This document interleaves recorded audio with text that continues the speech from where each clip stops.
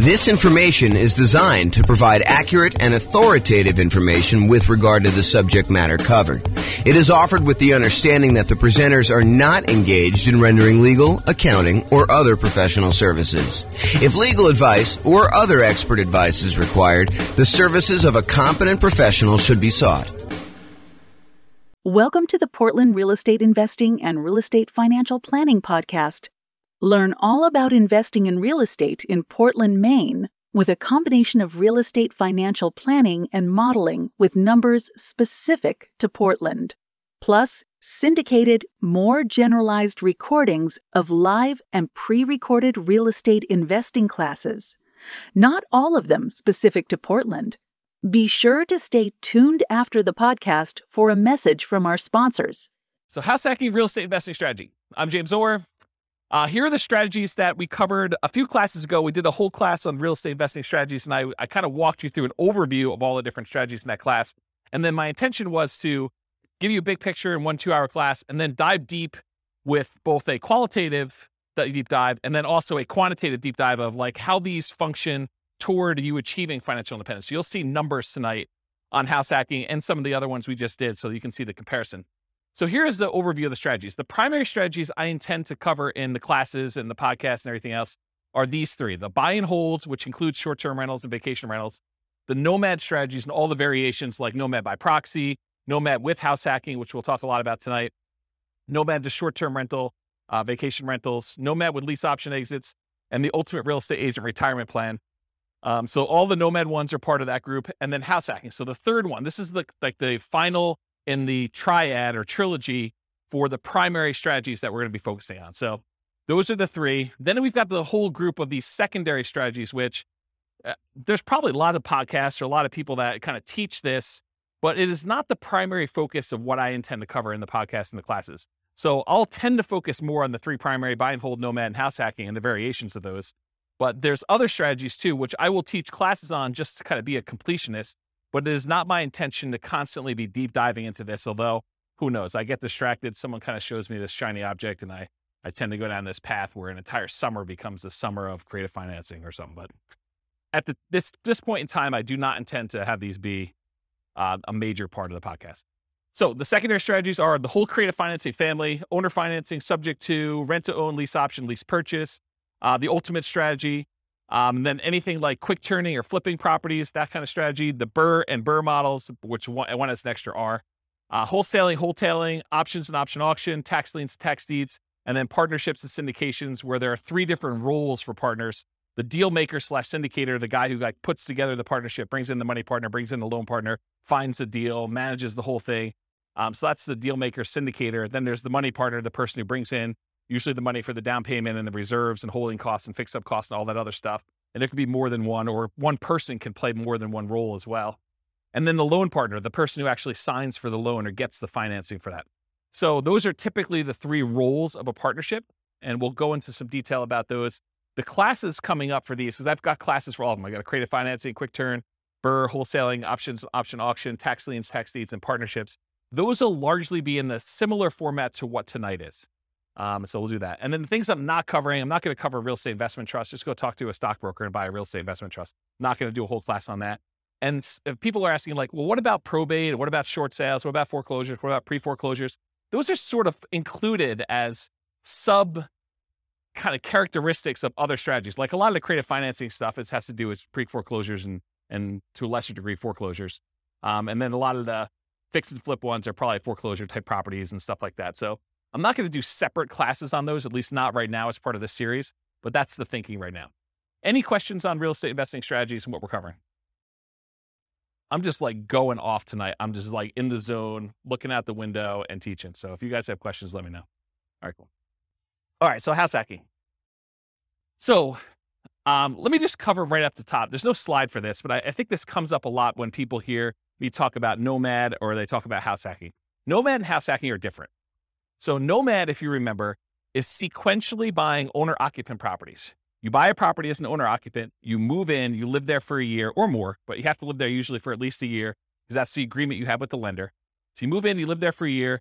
Then at the end of the year, you convert that property to a rental and you move into the next property. And you repeat that process until you acquire as many rentals as you want. There's technically no limit for the loan except for your ability to qualify. So it's not like you can get 10 and then you're done. If you're doing conventional financing as an owner occupant, you can do 11, 12, 13, 14, 15. Where if you're doing regular non-owner occupant, you usually get cut off at 10. So there usually is a hard limit. And that limit has changed over the years. It wasn't always 10. It's currently 10 right now. And who knows what the lending policy will change in the future. It might get more lax. It might get more strict. You never know. So the difference between Nomad and house hacking. So Nomad, you're buying property sequentially. You're buying them as an owner occupant, moving in, converting them to a rental, and you're just repeating that process. House hacking, on the other hand, is where you make use of a property that you're already living in. You're either buying a duplex and renting out one half, you're buying a triplex and renting out the other 2 units, or you're buying a fourplex and you're renting out the other 3 units, or you're buying a property and you're renting out the rooms, or you're renting out the garage, or you're parking an RV and you're either living in the RV and renting out the house, or you're renting out the RV as an Airbnb or something like that. The idea, though, is you've got an existing owner-occupant property and you're making use of getting income from the property that you're living in. So house hacking really is a strategy for people to get income from properties that they're living in. You can combine Nomad and house hacking. You can buy a house as an owner-occupant, move in with the intention of moving out in a year, converting that one to a rental. And while you're there, you can have roommates for the property that you're living in. So you can almost use the roommates as a way for you to save up your down payment to buy the next property. It's one way to think about it. Okay. So house hacking is similar in many ways to Nomad because you're doing owner-occupant properties. And so all the financing and a lot of the risk profile is very similar. Most house hackers are trying to reduce, or in some really ideal cases, completely eliminate their housing expense. With Kevin, you said you're doing house hacking right now. Are you able to get to offset your housing costs completely?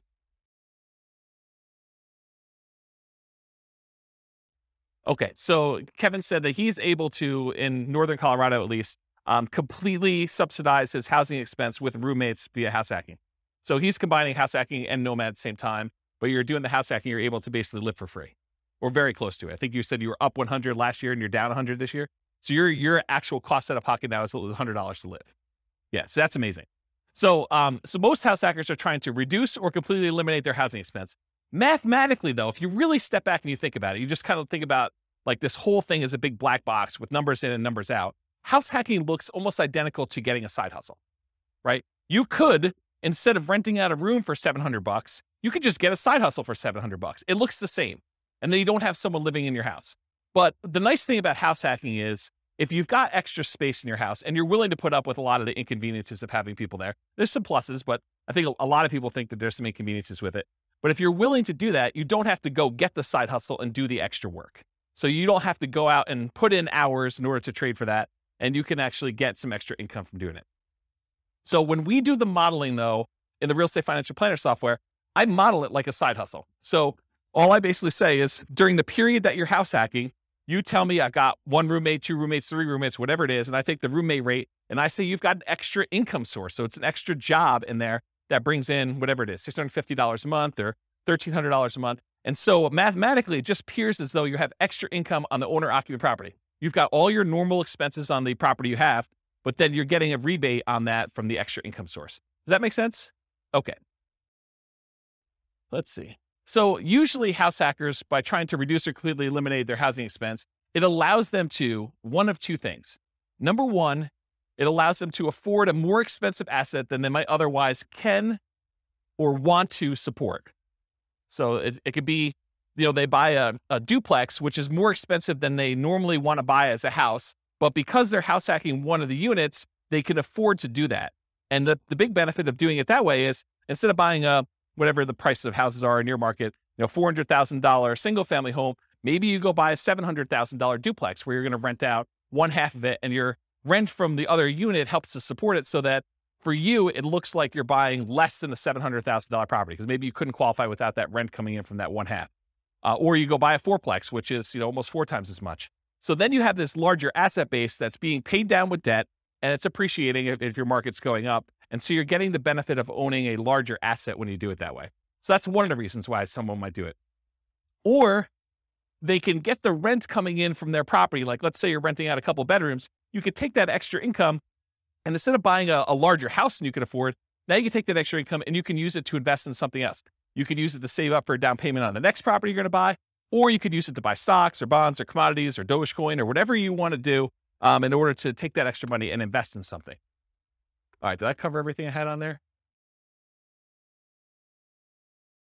Oh, I do need to say this.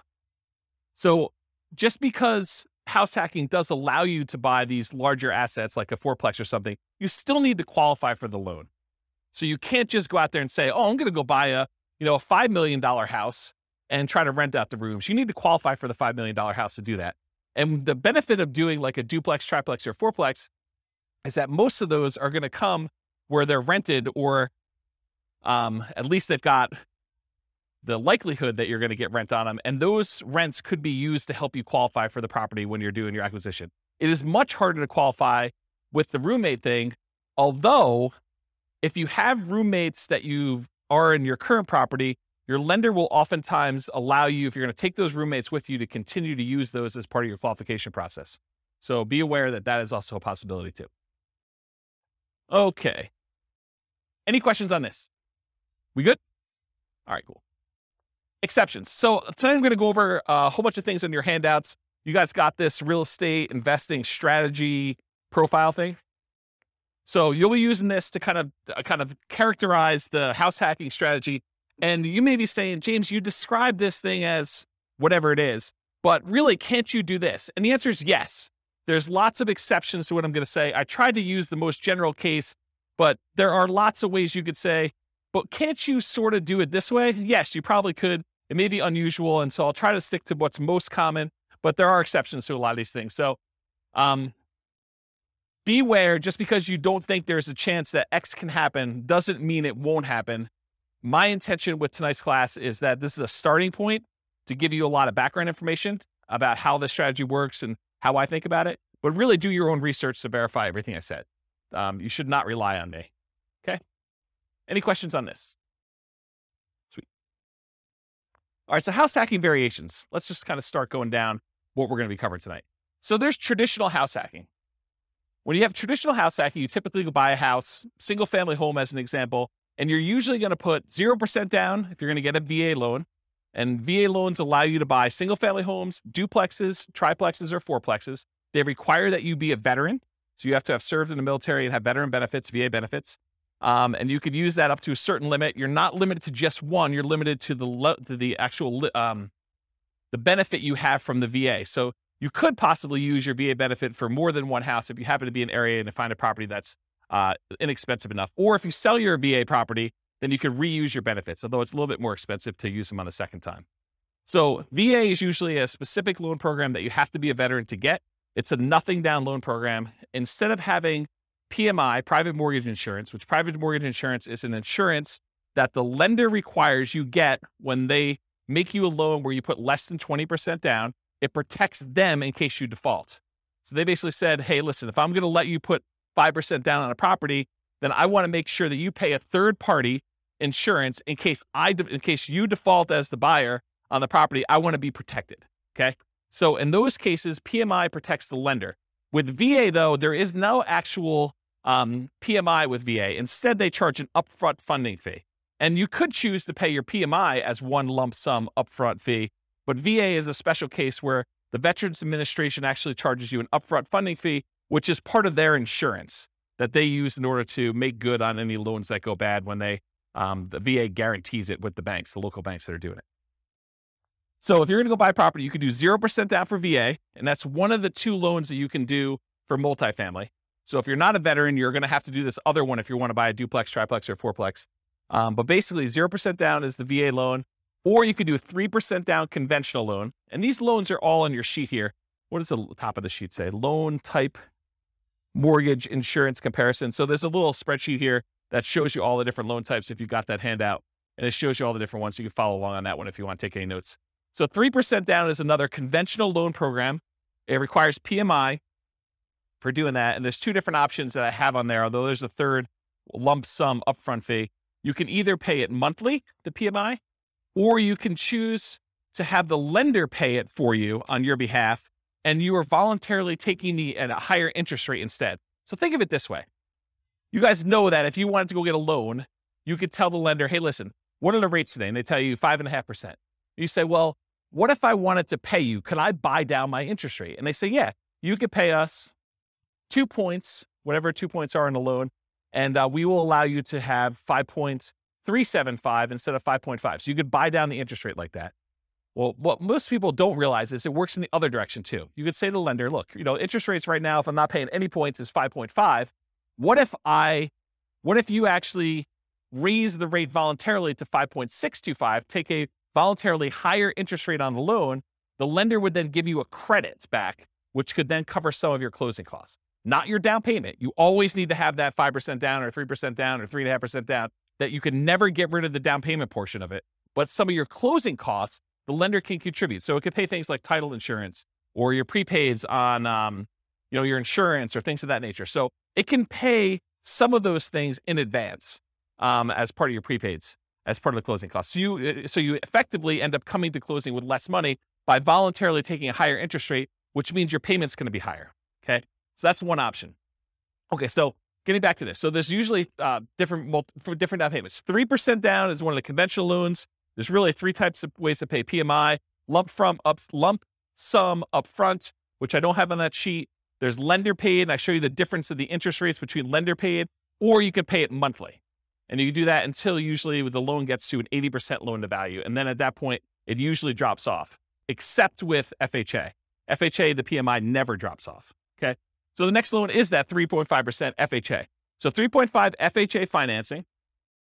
There is both an upfront fee and also monthly PMI for FHA. And the PMI on FHA never goes away. So it's there for the life of the loan. Not even when you get down below 80% loan to value, the PMI doesn't go away at all.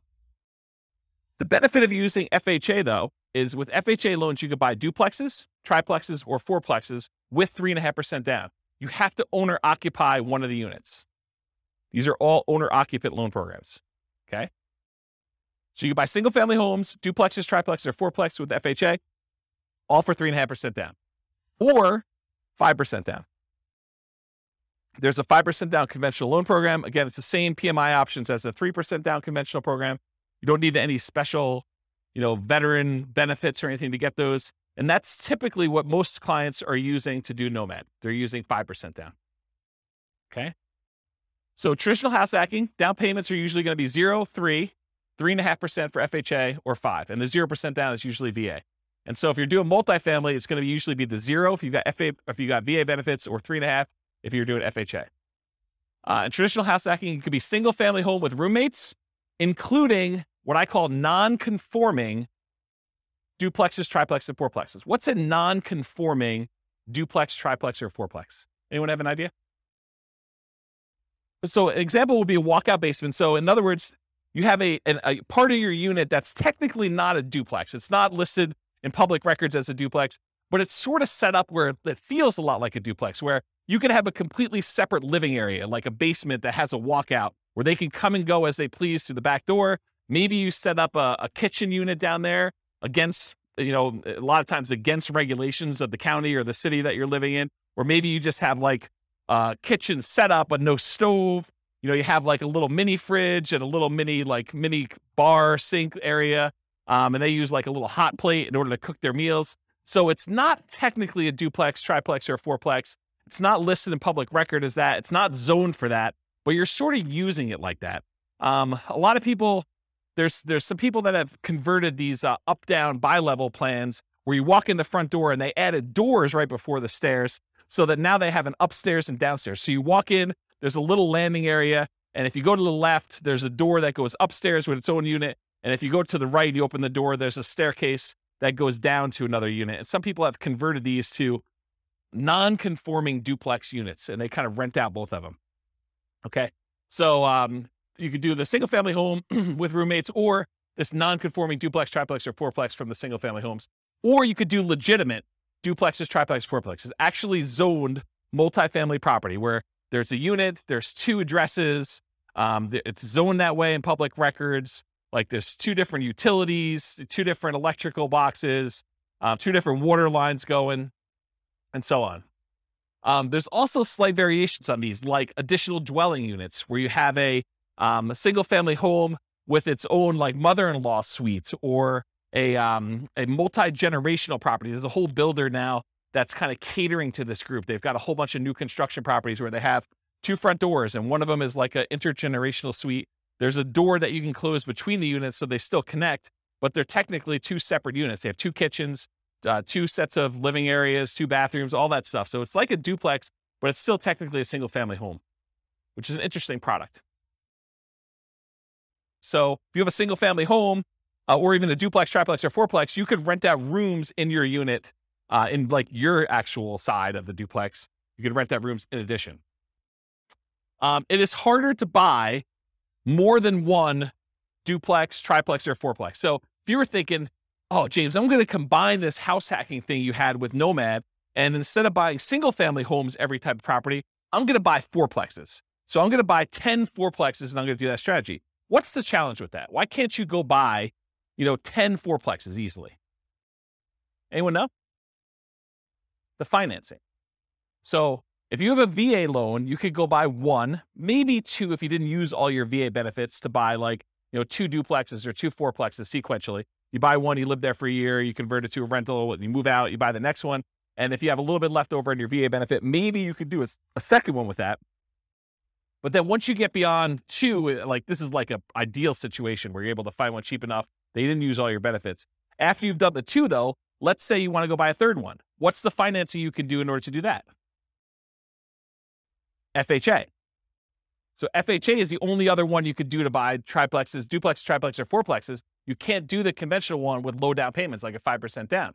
So if you wanted to go do a low down additional unit, then you could do your FHA. What's the problem after you get your 2 VA ones? That's really a stretch to do. It'd be really hard to do. And that third FHA one. Yeah, you can't do more than 1 FHA loan. There's some really weird exceptions, like if you move more than 100 miles away, or you had one and you inherited one from your parents because they died and you kind of took over the loan or whatever it is. But they don't usually want to give you 2 FHA loans. There's some really rare exceptions, but for the most part, it's going to be very, very difficult for you to be able to do 2 FHA loans. So it's going to be really hard for you to buy that 4th duplex, triplex, or fourplex if you're trying to do this in series without putting a lot more down. Then you got to go put your 15% down for a duplex. I think there's a loan program for doing that as an owner occupant. Otherwise, it's going to be 25% down for doing any type of multifamily. Even if you're moving in, well, maybe there is a 20% down owner occupant. I don't know the answer to that. I'd have to check with the lender to find out. But I think for most of those, they're going to probably be 25% down for the multifamilies after that. So there's really no way to do these really low sequential down payments for acquiring these large numbers of multifamilies. Primarily, you're going to be doing 1, maybe 2 if you're lucky. If you happen to be a VA, a veteran, and you can get a VA loan for 1, or maybe you met your spouse in the military, you get 1, your spouse gets the next one. Maybe you're able to squeeze out a third one because one of you didn't use all your benefits, and then you go to the FHA for her, you do the FHA for him. Maybe you can get to that. But you're talking about like the stars having to align and it being like perfect. The chance of you doing it is really, really, really hard. So a lot of times we'll just say, we're going to stick to single family homes. So you could do as many of those as you want. You buy 5% down every year for as long as you want to go. Okay. So that's why we typically don't do these multiple multifamily properties in a row. All right. So that brings us to our next variation of house hacking, Nomad with house hacking. This is just combining that idea of having roommates or buying a duplex and then sequentially buying a new property every year. And in most cases, it's going to be a single family home. And I think we just covered why, right? So you're going to be doing single family homes, Nomad with house hacking. And if you guys can't, it was last week we did Nomad, right? Yeah. So last week we talked about Nomad and how you're doing that sequentially with house hacking and what those numbers look like. I'll cover that again tonight when we get to the numbers, but you'll see it's a pretty impressive strategy. So I call Nomad with house hacking, the alternative name for it is sequential house hacking, right? When someone goes and they house hack repeatedly and they're buying, house after house after house, and they continue to house hack, that's sort of like what Nomad with house hacking is, right? Sequential house hacking. House hacking with traditional buy and hold. So sometimes you'll go and you'll do your one house that you live in and you get a roommate or 2 or 3 or 4 and you live there and you're getting really nice extra income, or maybe you're living for free or significantly reduced. But then in parallel, you're using the down payments that you're saving up from doing your house hacking in order to go out and buy 15% down or 20% down or 25% down traditional buy and hold non-owner occupant where you're not moving into those properties. Does that make sense? So this is like you go and you get yourself living for free so that you can build up these down payments really quickly. And then you're acquiring 20% down or 25% down or 15% down with PMI, or like non-owner occupant properties as quickly as possible in parallel. So that's house hacking with traditional buy and hold. And then the last one is house hacking with short-term rentals. If Kevin wanted to, he doesn't have to have roommates in his property all the time. He could have opted to keep a room or an ADU, additional dwelling unit, or the mother-in-law suite or whatever he had, and actually choose to Airbnb them out to someone. And he could have people there on weekends and holidays and stuff like that instead of having roommates all the time. And the economics are you typically get higher rates than you get for having just long-term roommates, but there's more work involved and more upkeep, and you tend to have a little bit nicer property in some cases. Not saying Kevin's is not nice, but like that's how it typically is for Airbnb, although there's lots of variations from what I imagine. So, okay. So that's house hacking with short-term rentals. There's another variation of house hacking with short-term rentals, and that is the idea that you're house hacking with your roommate sort of situation or that extra unit that you're doing. But you could also do what we talked about in the nomad with short-term rentals, where you are nomading, and then once you convert it to a rental, then you are converting those to short-term rentals. So you're kind of buying properties that would make good short-term rentals. Maybe while you're living there, you rent out a room or an extra suite or something like that. But then a year later, when you go buy your next owner-occupant property, maybe you convert that property to a full-time, full house short-term rental or something like that. So it's kind of a twist on that one too. So any questions on the variations? You guys are quiet tonight. Either that or I'm just on fire. Okay. So is house hacking more of an investor strategy or more of a real estate entrepreneur strategy? Remember, if you're primarily investing if you put money out with the expectation of getting a return on your money, versus real estate entrepreneurship is you are putting in your time and energy into trying to generate an income or business returns on the activities that you're doing. Not that you don't have any money in the deal as an entrepreneur, but really the idea is like, are you spending a lot of time trying to generate money? Like you're in a job as a real estate entrepreneur, or are you putting out money and you want it to largely be passive? And I think house hacking is largely passive. I mean, I'm sure if you do more of the short-term rentals, that's more entrepreneur-ish, but really you're putting out money, your down payment, 0%, 3%, 3.5%, 5% down, and you're expecting to get a return on having roommates there. Yes, you got to go put leases on there. Yes, you got to advertise, put your tenants in there. You got to manage them, all that stuff. But it's largely passive. It's not like an everyday type of activity. Okay. Money required. So I went into a lot of detail on this, so this slide will go pretty quick. But typically, you usually have to come up with 0% down for the VA loan, 3% down for that conventional, 3.5% down for the FHA, or 5% down for the conventional, and any deferred down payment that you need.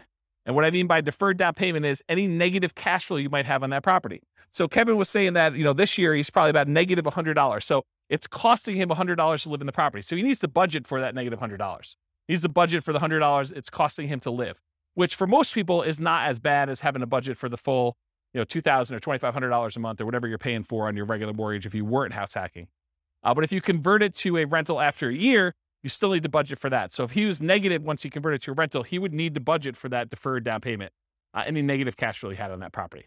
And really, the way to think about this deferred down payment is, if Kevin went and he put 20% down on this property, would it be negative?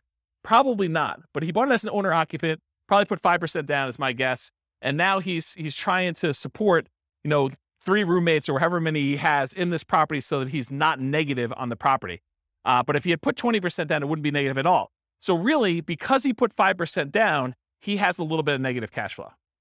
And so you can think about it as he didn't put 20% down, which is probably, $80,000 or so. My guess is probably $400,000 property. Instead, he put $20,000 down. So instead of putting $60,000 down, he has negative $100 a month. Would you rather have negative $100 a month in cash flow or put $60,000 more down when you buy the property? Because that's really the choice he made, right? Because if you put the $60,000 down, it wouldn't be negative. So it's really a deferred down payment. He's paying that $100 a month over time until rents go up enough where he no longer has negative cash flow, which is going to be a lot less than $100 a month until it gets to $60,000. He's going to come out ahead on that deal. Make sense? Okay. And then additionally to that, you need reserves. Even when you're house hacking, you should have reserves set aside. You should have money set aside in case you can't get your house hacking tenants or they lose their job with COVID and they can't pay you, or you have repairs on the property, or something happens where you need money for something that has come up, something unexpected. So you should not be doing these strategies without reserves at all. So really, you're going to need your down payment, any deferred down payment you had, that negative cash flow, and then also reserves in that property. And then you might also see, although less frequently, any extra money to prepare the house for short-term rentals or repairs.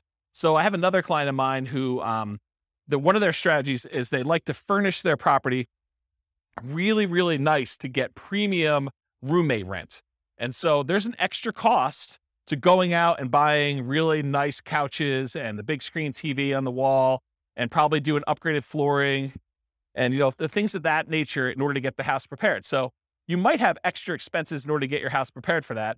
Some of their clients of mine are obviously not doing, pimping out their house in order to make sure that they can get primo rent for that. They're just having any old roommate rent a clean room, clean, neat house where everything's functional, but they're not having to make sure it's super, super nice.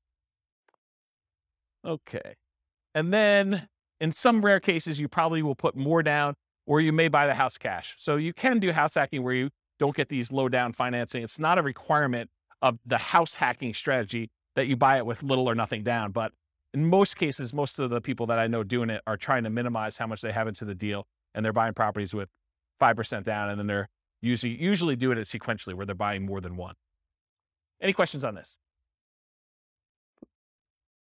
So credit required, the same as Nomad. You're buying owner-occupant properties. So really, it's most common to qualify for those traditional owner-occupant financing things, that conventional financing, the FHA, the VA loans.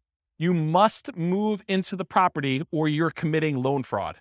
You cannot fix my strategy and tell the lender, yes, wink, wink, I'm going to move into the property, but give me the owner-occupant rate, the 3.5% down rate or the 5% down rate, but technically I'm not going to move in. I'm going to say I'm going to move in because that's my intention. The lender will say you have to intend to move in, right? That's what they'll tell you. And then you'll be like, well, I intend to move in until I close, and then I'm not going to move in. But I intended to this whole time. Yeah, that's loan fraud. And you'll go to prison for that. So it's not worth it to try to sneak in system. Listen, the lender is willing to partner with you and loan you 95% of the purchase price to do this strategy over and over again. Why would you want to screw your partner like that? Right? I mean, he basically said to you, or the lender basically says to you, hey, I'll loan you up to 100% for VA loans, 95% if we're doing 5% now conventional, and I'll do it for you 10 times in a row. But you're like, no. I want to screw you on the first deal. I'm going to tell you I'm going to move in, then I'm not going to do it. Yeah, that's not a good idea, guys. That's just not a good strategy. All right, so the reason why you have to move in is because you sign a piece of paper, an agreement with the lender at your closing that says you are required to move in, usually within 60 days, and you have to stay there for a year, at least a year. Okay. Now, can you, with extenuating circumstances, do it shorter than a year? Sure. Yeah. If you happen to be living in a property, then you get married 6 months into it, or you lose your job and you got to relocate, or you get a job transfer. Sure. You can move out before a year. That's not what we're talking about here. What we're talking about is violating the spirit of the agreement where you say, wink, wink, I'm moving in, and then you don't move in. And in case you're wondering, James, but how will they find out? I mean, come on. I mean, they're not going to come around and knock on the door and check to see if I live there, are they? Yes, they will. At 6 a.m., according to one person in the room. So yes, they do come and they verify that you are living in the property. They spot check it. It's not like every single one's going to do it, but they will do that. Okay. So typical credit score needed for doing these loans. It's all on that worksheet I gave you, the loan one. There's a list for credit score, minimum credit score in there. The typical credit score for most of these programs is 620. There are some exceptions, maybe down to 580, FHA and VA. Better credit often will get you a better interest rate, although I don't think FHA varies based on credit score, and lower your private mortgage insurance. So with the exception of FHA, I think both the conventional loans, your rates can get better depending on what your credit score is, and your PMI payment will also get better. It'll be less if you have better credit score. Okay. So it helps to have a higher credit score. It's something for you to work on and strive for. Less common situations, if you're buying without a loan, a credit score is not required. So if you're paying all cash, it doesn't matter. But in most cases, you're going to need a credit score in order to do this. And realize that credit score requirements can change over time. So do check with your lender. Don't come to them and say, but James told me in class that I could do this with 620, you're required to give me that loan. No, that's not how this works. The lender will tell you what is required to do your loan, and then that's the rule you need to kind of do with. It doesn't matter what I say. Okay? Any questions on that? Sweet.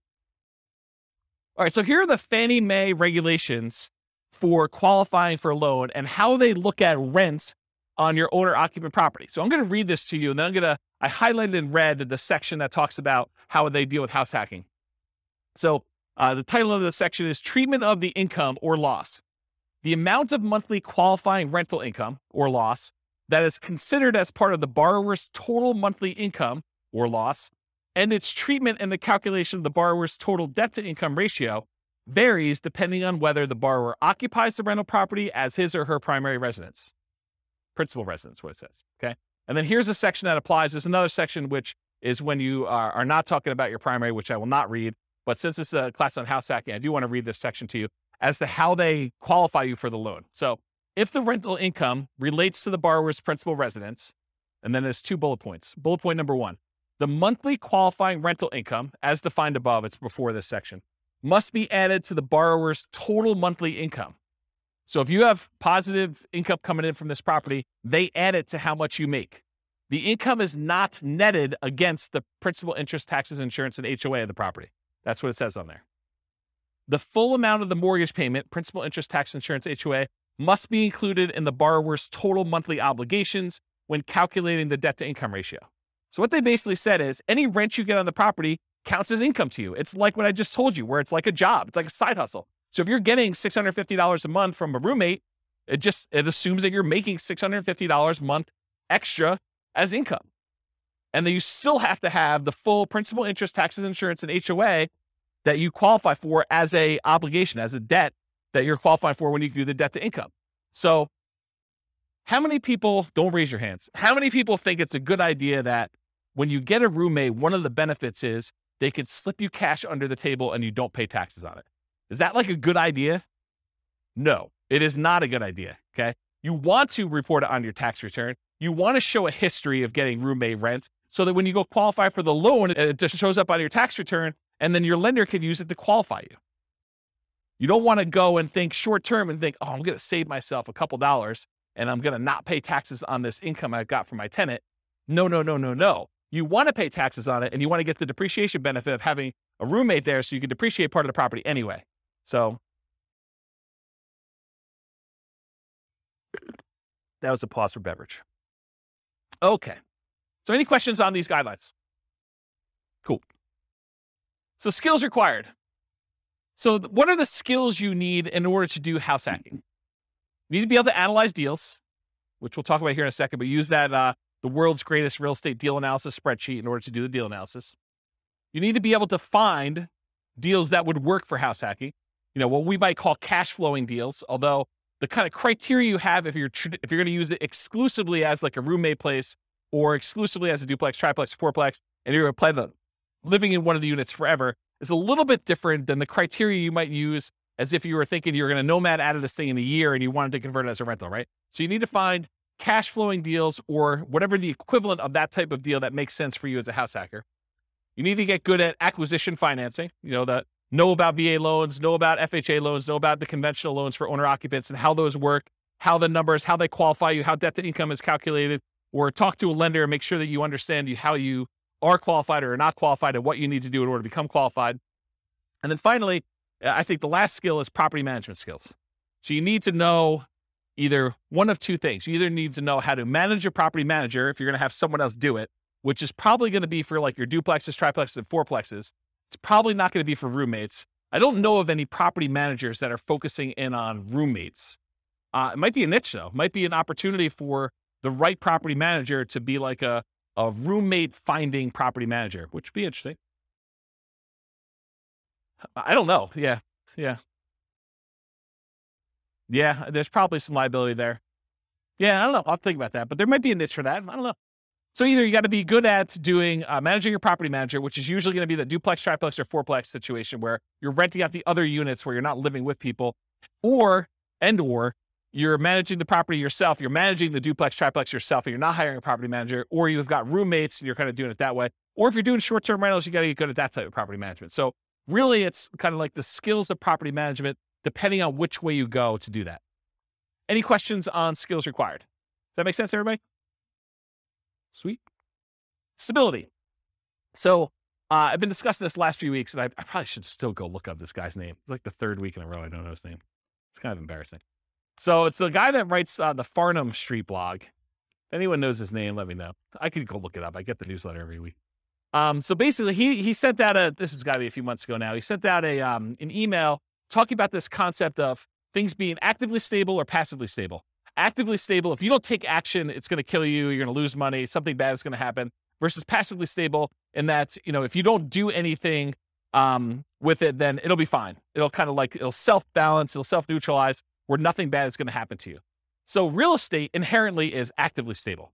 So it's a strategy where if you don't take action, things will happen to you. If you don't pay your property taxes, you'll lose the property. Someone will put a tax lien on your property. If you don't do it for enough time, then they'll execute on the tax lien and they will foreclose on the property and you'll lose ownership of the property. So in that case, it's always active. But there's kind of like variations within active in my mind. If you got an interest-only loan, knowing that at some point you're going to have a balloon on that loan and you need to pay off the balance of it, that is more active than getting a 30-year amortizing loan that will just kind of automatically pay itself off after 30 years.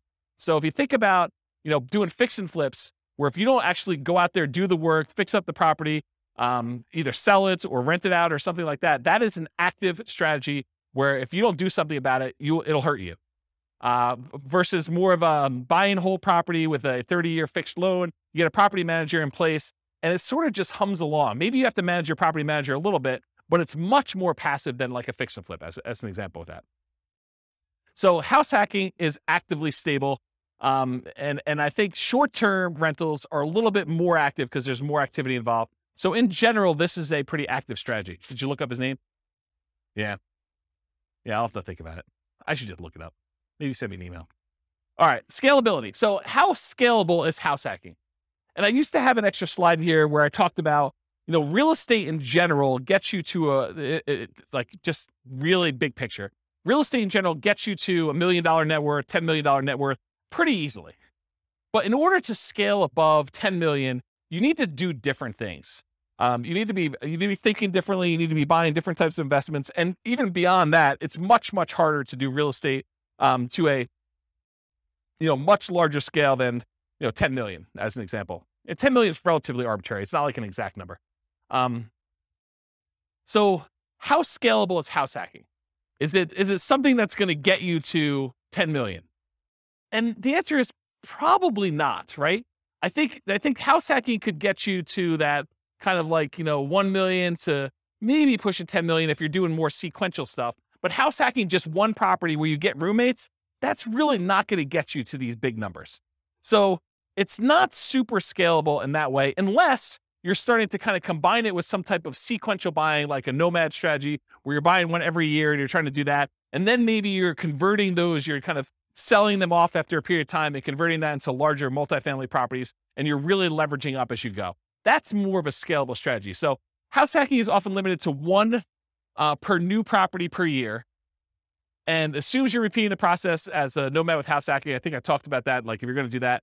And then from that perspective, it's hard to scale because you're only able to do one a year. If you had an unlimited amount of money and you were buying properties where you're not moving in, you could buy 10 a year.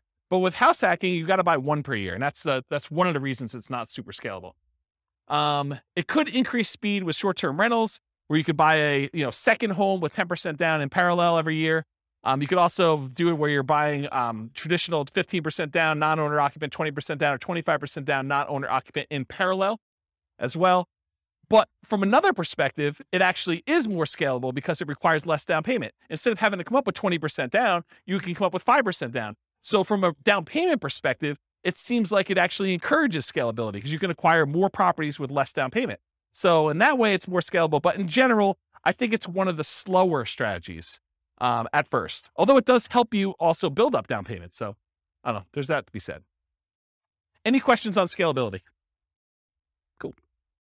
Risk exposure. So overall, I think house hacking is medium risk, is considered a medium risk type of investment. And for the last 3 classes or so, buy and hold, Nomad, and house hacking, I've told you that all three of those are pretty much medium risk. So you're like, is everything medium risk? No. And we're going to find out. There are other strategies we're going to cover in future classes that I think are different risk levels. But for the last three, they all kind of have very similar characteristics because they all include these risks. Although house hacking and Nomad probably have an additional risk, which is this first one, amplified returns. When you put a little amount down, the returns you get are amplified. If you have $100 a month cash flow and you only put $0 down, that seems like an infinite return, although it's really, really hard to get an actual infinite return without reserves and other stuff like that. So, but the idea is that you have amplified returns. So a positive $100 seems like an infinitely positive return. But if you have negative $50, that is also negatively infinite. So it's amplified in those directions depending on what you do. Whereas if you put 20% down or 25% down and you have a slight increase or slight decrease in rent, or you have a repair, because you have so much more invested, those returns get muted. They get softened a lot more. And so they're not as radical in either direction. So it can go both ways for these amplified returns from the small down payments. In addition, another risk is the increased likelihood of negative cash flow or deferred down payments with these small down payments you're making. So by putting 0% down or 5% down, you have a much greater probability of having some negative cash flow on a property or a deferred down payment. If you had put 20% down or 25% down, the chance of you having negative cash flow would be much, much lower. Okay. You could have the risk of your price declining during ownership. Property values do not go up, even though Kevin says they always go up. Rents can go down during your ownership. Property values can go up, property values can go down, rents can go up, rents can go down. If this is the first time you're hearing about that, don't be surprised. I think a lot of folks, especially the last decade or so, rents have gone nothing but up. Rents can go down. So can prices. Your credit is at risk. If something bad happens to you and you're no longer able to make that mortgage payment or manage that property, there's a chance that you could have a foreclosure, and that could mean an impact to your credit report. And so your credit is at risk by doing that. And then you have all the typical tenant and property management risks, slip and fall, being accused of violating fair housing laws, all those types of things. You have all those risks when you do house hacking as well. You could argue that there's slightly more risk with short-term rentals, vacation rentals, but I think that is offset by the higher income you get from vacation rentals. So I wouldn't consider that a significant extra risk. Although you do have a slightly different additional risk that you with short-term rentals than you do with, year-long leases type things. And that is that there are a lot of municipalities, cities, counties, HOAs that are coming in and cracking down on short-term rentals. And they're saying, hey, we are not allowing short-term rentals anymore. So I think there is an additional risk that you could see your short-term rental go from something that you were able to operate to something you are no longer able to operate because your HOA or your city or your county came in with additional, more restrictive rules and limited your ability to do that. Does that make sense? Okay. Also, insurance companies. I've heard some insurance companies are not allowing short-term rentals. You need to go get a specialized insurance company to do this. Okay, so profit speed. How quickly do you make money, and what size or magnitude of money do you make at one interval? So with house hacking, you typically can start seeing a profit immediately. That's one of the differences between house hacking and nomad. Is nomad, you buy a house, you live there for a year, and unless you're house hacking while you're nomading, you're not getting income on that property for a year. You got to support that property until you go and convert it to a rental. That's potentially problematic if you need income right away. With house hacking, you move in, you can get roommates right away. Of the people that had roommates in this thing, how many have moved in like that day had roommates? Yeah, so like 3 people in a room already had roommates when they moved into their property. So you could be earning money like that instant. In fact, you probably got down payments, security deposits and everything in advance. So you probably got those up front. So with house hacking, you typically start seeing profit right away. Rents and security deposits are typically paid in advance. Short-term rentals while you're still living in the property may increase your cash flow.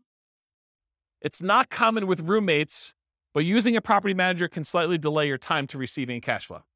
There's usually a delay between when they collect it and when they pay out to you. So I've talked about this in other classes. I'll give you the really short version rundown of this, but this is the return on investment quadrants. So on the left-hand side are cash later quadrants. That's appreciation and debt pay down. Those are the things you get later on when the property value goes up over a number of years. You pay down a loan over a number of years. Your amount of equity you have has usually gone up over that time. So this is usually money that you see over time. And then the now stuff, cash flow and tax benefits. So if you're getting rent from your roommates, that's the money you tend to see right away. And then the tax benefits, which is usually depreciation. You usually see that either in your paychecks because you went and you increased your exemptions, or at the end of the tax year when you get a larger amount back in your refund, or you had to pay in less of the amount that you owed. Kind of that's how that works. So those are kind of how the quadrants work. The ones on top, appreciation and cash flow, those are speculative.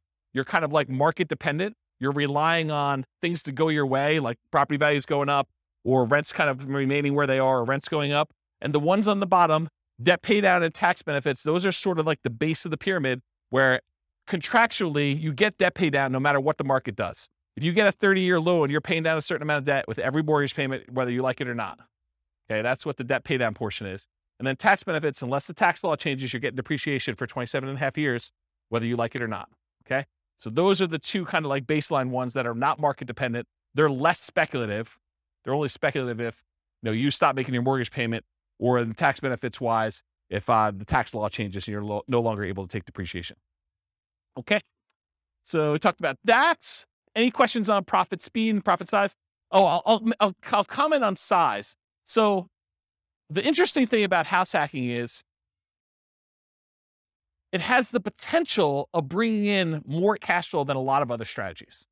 Because if you think about renting something by the room, that is one of the strategies listed on how to improve cash flow. It tends to be a higher cash flowing thing. Like if Kevin were to move out of this property and he were to actually charge rent for his position there, he probably could get more rent than if he just converted to a regular straight up year-long lease. He'd have 5 different roommates or however many he has. I don't know exactly how many he has, but he might have 5 different roommates in there. One that was his position before, and these 4 other ones are all renting rooms, and he's collecting a much higher dollar amount. So from a perspective of like magnitude, the cash flow quadrant in this kind of like return on investment quadrant thing here would be typically larger than it would be in other strategies, more so than a lot of other strategies. Maybe not short-term rentals. Maybe short-term rentals is a little bit higher.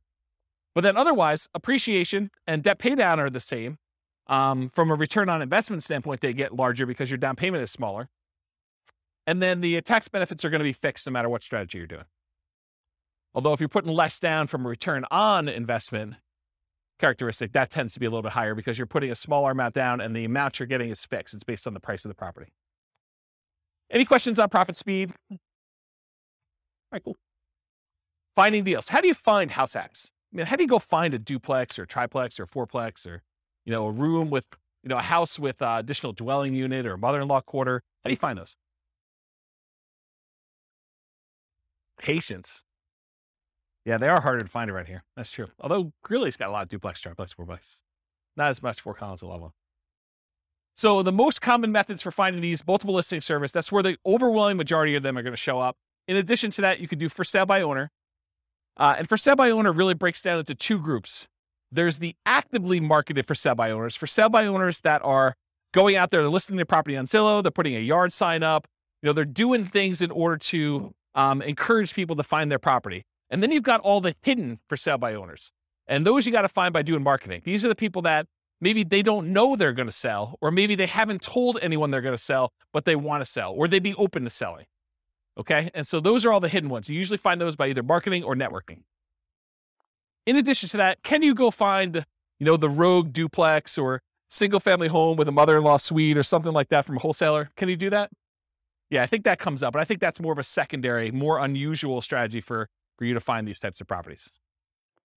Any questions on finding house hack deals? We got one more slide on finding stuff. So when you're looking inside the MLS, you could definitely set up searches for show me all the duplexes, show me all the triplexes, show me all the fourplexes. That's pretty easy. But then there's a bunch of keywords that I think will be helpful for you if you're searching to try to find house hacking type properties. So additional search terms might include mother-in-law, in-law, or suite. And I would spell suite correctly, S-U-I-T-E. I would also spell it wrong because not all real estate agents can spell. Okay? So I would put it in there as both the correct spelling and the incorrect spelling so that you catch the ones that they don't know how to spell. I'm picking on myself. I'm a real estate agent too. So I think you search for words like that. You could also search for the term separate entrance, because I think that would also be a key. And you're going to do these searches and there are going to be false positives that come up, right? You're going to be like, It'll say something like, stay away from the mother-in-law with this amazing spacious house in the mountains, right? And so it has nothing to do with the mother-in-law suite. They just happen to use the mother-in-law, and that's not really a property you necessarily want to use as a house hack. But I think doing these search terms will give you enough positives that it's worth putting them in and doing a search for. So mother-in-law, in-law, suite, those 3 terms. Separate entrance is another one. Kitchens, plural. If you do a regular search for kitchen, it's not going to help you. But kitchens, that usually implies that there's more than one, and that usually is a sign of a property that could be a good house hack for you. ADU stands for accessory dwelling unit or additional dwelling unit. The term accessory dwelling unit or multi-generation or multi-generational, those terms could help. Basement apartment, another term to search for. Garage apartment, maybe even just apartment. Cottage, compound, pool house, boat house, maybe wet bar. If you're looking for ones where you can actually park an RV and you have your RV where you live in, or you rent that out as a different Airbnb thing, maybe do a search for RV. Airbnb, VRBO, vacation rental, short-term rental, STR, which is abbreviation for short-term rental. A lot of times there's limited in space, and so some people will use abbreviation for that. House hack, just do a search term for that. And I would probably do that with space and without a space, because I think some people think it's one word. Roommate, also roommate with a space, without a space. Non-conforming, for example, non-conforming duplex. I wouldn't recommend violating any rules to rent these, but if you're willing to, or if it's something you're willing to go and do the correct paperwork in order to get it converted to conforming, then you might want to consider that. But you guys do realize if you go buy a non-conforming duplex, a single family home that's really set up as 2 different units, that the county can come and say, or the city can come and say, hey, you can't do that.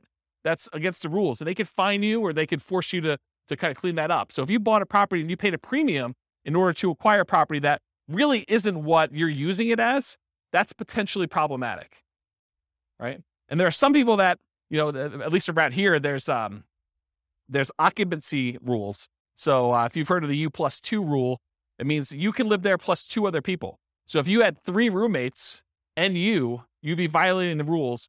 And at least around here, the rules are pretty stiff.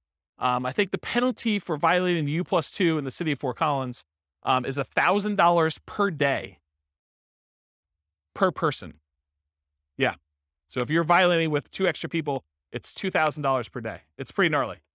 And there's always talk about whether they're going to repeal that or change it or amend it or whatever. But as of right now, I think that's the rule. And in case you're wondering, they don't really enforce it. That's just sort of on the books. No, they have at least 1 full-time enforcement agent. I think they may have more than one now, where they're actively going around there looking for people doing this.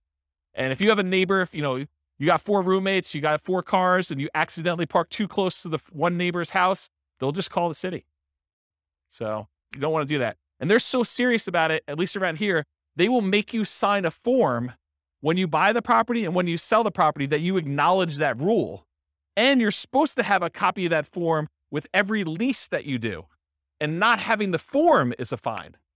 So if you do a lease in the city of Fort Collins and you don't have that form, then you're violating it. And if they find out, they can charge you a fine for not having the form that says there's a U+2 law and that you agree to abide by it, for not having that if you don't sign a lease with it. Okay? So just be careful about this non-conforming stuff. Don't think to yourself, hey, there's this 8-bedroom house. I'm going to get 7 roommates, and this thing's going to be amazing. Maybe not. Maybe not. Might not work out the way you planned, okay? So definitely check your zoning regulations and your occupancy rules in your city that you're doing that for. Any questions? Is this helpful, this little list for doing stuff? All right, cool. So if you're going to go analyze a deal for House Hack, go download the spreadsheet, realestatefinancialplanner.com/spreadsheet. You can download it and do house hacking analysis. Now, if you're going to go get a couple roommates, but it doesn't cover your rent, it's going to show negative, right? Right? Your returns are going to be negative for that first year. You've got a $2,000 a month mortgage, principal, interest, tax, insurance, HOA, all that other stuff, and you're only collecting $1,800. It's going to look like you have negative $200. That's because you're living there for negative $200. Right? You're paying $200 to live there. So think about it that way.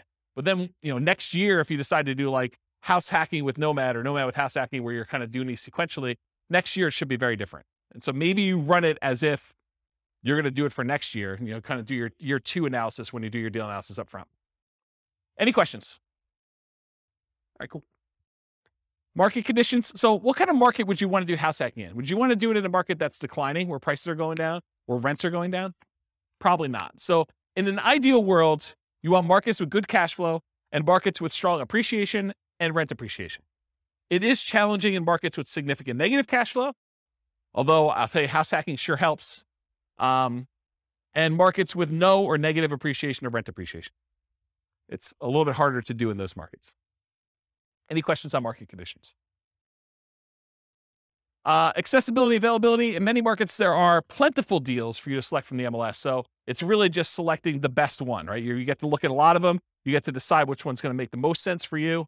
In some markets, you're sifting and sorting, trying to find the best of the best, right? Like all the deals are positive 10% cash on cash, and you're trying to find the best 10% cash on cash deal, or one that's got a little bit better. Or maybe you're making trade-offs for location or for condition, or things that are like second and third tier. And in some markets, like our market, it's really, really, really hard to find properties that have positive cash flow right now with where interest rates are, where prices are, where rents are. And so a lot of times that takes the front driver's seat, and then you're making secondary selections based on, location or something like that. You're like, look, this is the closest we have to not being significantly negative cash flow. So of the ones that are available in this part of town or this sub-city or whatever we're doing here, let's go pick the best location in this new construction neighborhood as an example. So it's sort of like that when you're in these markets like this. Okay. Interest rates may be a significant factor whether properties will cash flow or not. It's much harder to cash flow at 5.5% interest rates than it was at 3.0. Just much harder. Owner-occupant rates can help over traditional buy and hold. So with traditional buy and hold, most of the time we're putting 15% down, 20% down, 25% down, and those are non-owner occupant rates. If you look on the spreadsheet here, it shows you the non-owner occupant rates are like, 6.625 versus 5.5 for the owner occupant 5% down. So pretty significant increase in rates when you do owner occupant versus non-owner occupant, at least right now. And that typically holds true over time, but rates vary every day. They can go all over the place. And then finally, verify that you can use the property with the number of roommates you expect and or as a short-term vacation rental before you buy. You don't want to go buy a property only to find out that you can only have one roommate or two roommates when you were expecting to get 4. That would be problematic for you. Okay? Any questions? Cool. Can you use your retirement account to do house hacking? Can you go get a self-directed 401k or self-directed IRA account and use the down payments, use your self-directed 401k or self-directed IRA in order to do down payments to buy like house hacking properties? No, it's self-dealing. So you're not able to do that. So not something you can do there. Okay, so let's get into the quantitative analysis. So most of the first half of the presentation or whatever it's been has been primarily going through like how the analysis, how the strategy kind of works. Like what are the characteristics of it? If you think about it from a whole bunch of different perspectives, that's how I think about it. Is like, so what is it from scalability? What is it from down payment? What is it from credit requirement? What skills are required? Now we're going to switch from more of this qualitative approach to numbers. Like how does it perform if you're trying to achieve financial independence? How quickly does it get you there? Especially compared to other strategies. Like if you've got one person in one situation and they're considering a wide range of different strategies, how does house hacking compare to doing Nomad, let's say, or doing buy and hold, or the other ones we get into the future, like doing creative financing or those? So tonight we're going to primarily focus in on the house hacking and how that performs numerically. So I will tell you that I'm going to go through a whole bunch of numbers here, but each one of these could literally be its own class. Like I could break down, house hacking with 2 roommates and spend an entire class going through the analysis of that and how risky it is and, what your net worth looks like there and what your, down payment and how quickly you acquire properties and what the characteristics of those properties are. I mean, we could really spend a lot of time going into detail. I chose to focus on months to financial independence. So how quickly you get to financial independence with my strategies, with all the strategies, so that I could sort of do a fast run through quantitative analysis on a bunch of different strategies rather than getting slowed down by looking at one really, really deeply. But I probably am going to do more full classes on individual strategies or sub-strategies and where we really dig into stuff so that you can understand the nuance. Because once you decide, hey, I want to do this nomad with house hacking, then you really want to know about that one. And it doesn't matter all these other variations as much anymore. Just that, hey, look, this one looks really, really good. Let me learn about that so I can implement it, right? So we'll eventually probably do full classes on those. I will point out it's naive to generalize these results. So these are the results with very, very specific assumptions. We're going to go over like the details of what this person is, how much money they have, how much money they make, what their goal is in financial independence, the types of properties they're able to get in their market, the interest rates right now. But any of these things change, all things are off. Like you cannot just assume this one is always better than the other one. That can change depending on what the assumptions are when we do this. So we're primarily going to focus on house hacking, 5% down payment with PMI. I didn't do the 0% down. I didn't do 0, and then you go to 3.5, and then you go to 5, and you do 5s. I mean, this is why these could be like full day seminars for like this whole thing. I just said, let's stick with 5% down payment with PMI. It's the one that's on your sheet, conventional loan, monthly paid PMI, if you're kind of wondering. I could have done buying duplex, buying triplex, buying fourplex. I opted not to really dig deep into the duplex, triplex, and fourplex because you can't repeat it. So I could have done, you bought one duplex or one triplex or one fourplex, but there's so many variables in doing that. I had to put a stake in the ground and just try to do as much comparisons of some of these as we could, but I decided not to focus in on duplex, triplex, or fourplex and what those look like. But I did vary your roommates, whether it's worth getting 1, 2, 3, or 4 roommates and what impact that has. And I did vary the loan.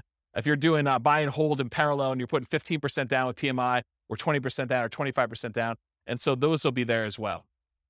And then for house hacking with short-term rentals, the way I thought about this, I could have gone and done a lot of short-term rental stuff and increased the income. But really, when you're thinking about house hacking, and I say you have one roommate, you're getting $650 a month from that roommate, maybe if you did short-term rentals, it's the equivalent of having 2 roommates, right? And so I didn't go separate those out, even though I could have said, you're doing short-term rentals like this. Instead, I've just said, hey, look, I showed you 1 roommate, 2 roommates, 3 roommates, 4 roommates. So if you're doing short-term rentals and you think your short-term rental income is going to be almost the equivalent of you having 2 roommates, except you don't, you're just doing a short-term rental on your unit, then use the numbers for 2. You could always go in here and modify these assumptions, okay? Also, I just want to point out that when you do short-term rentals, it's more of your time. So part of the increased returns you're getting, you need to allocate as $1 per hour for the work you're doing. It's not fair to say that that's all just pure return on your investment that you made. It's also labor. So we'll also talk about house hacking with traditional buy and hold. I'll run buy and hold in parallel, and then nomad with house hacking, AKA sequentially house hacking. So doing house hacking over and over and over again, keeping roommates as you go.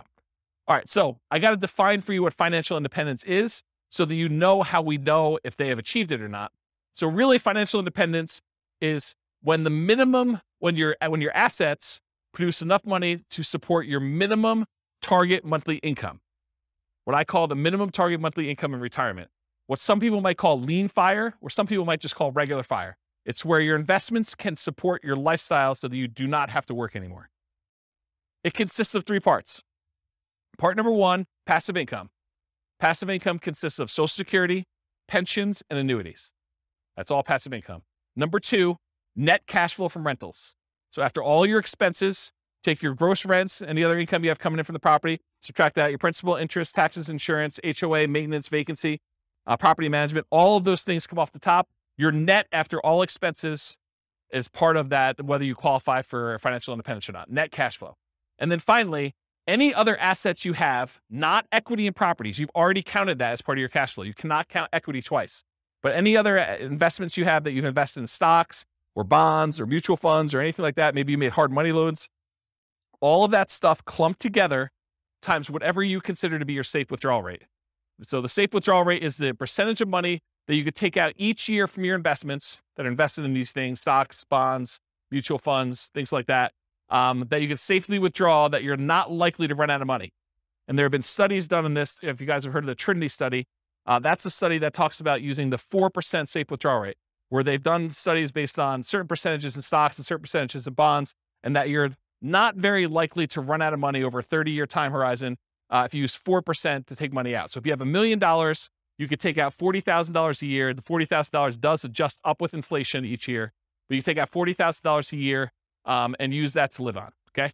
So that's what yearly safe withdrawal rate on any invested assets means. So the three parts: passive income, Social Security, pensions, annuities, net cash flow, and then that yearly safe withdrawal rate on invested assets. The sum of all three of those, if it exceeds your minimum target monthly income in retirement, then you're financially independent.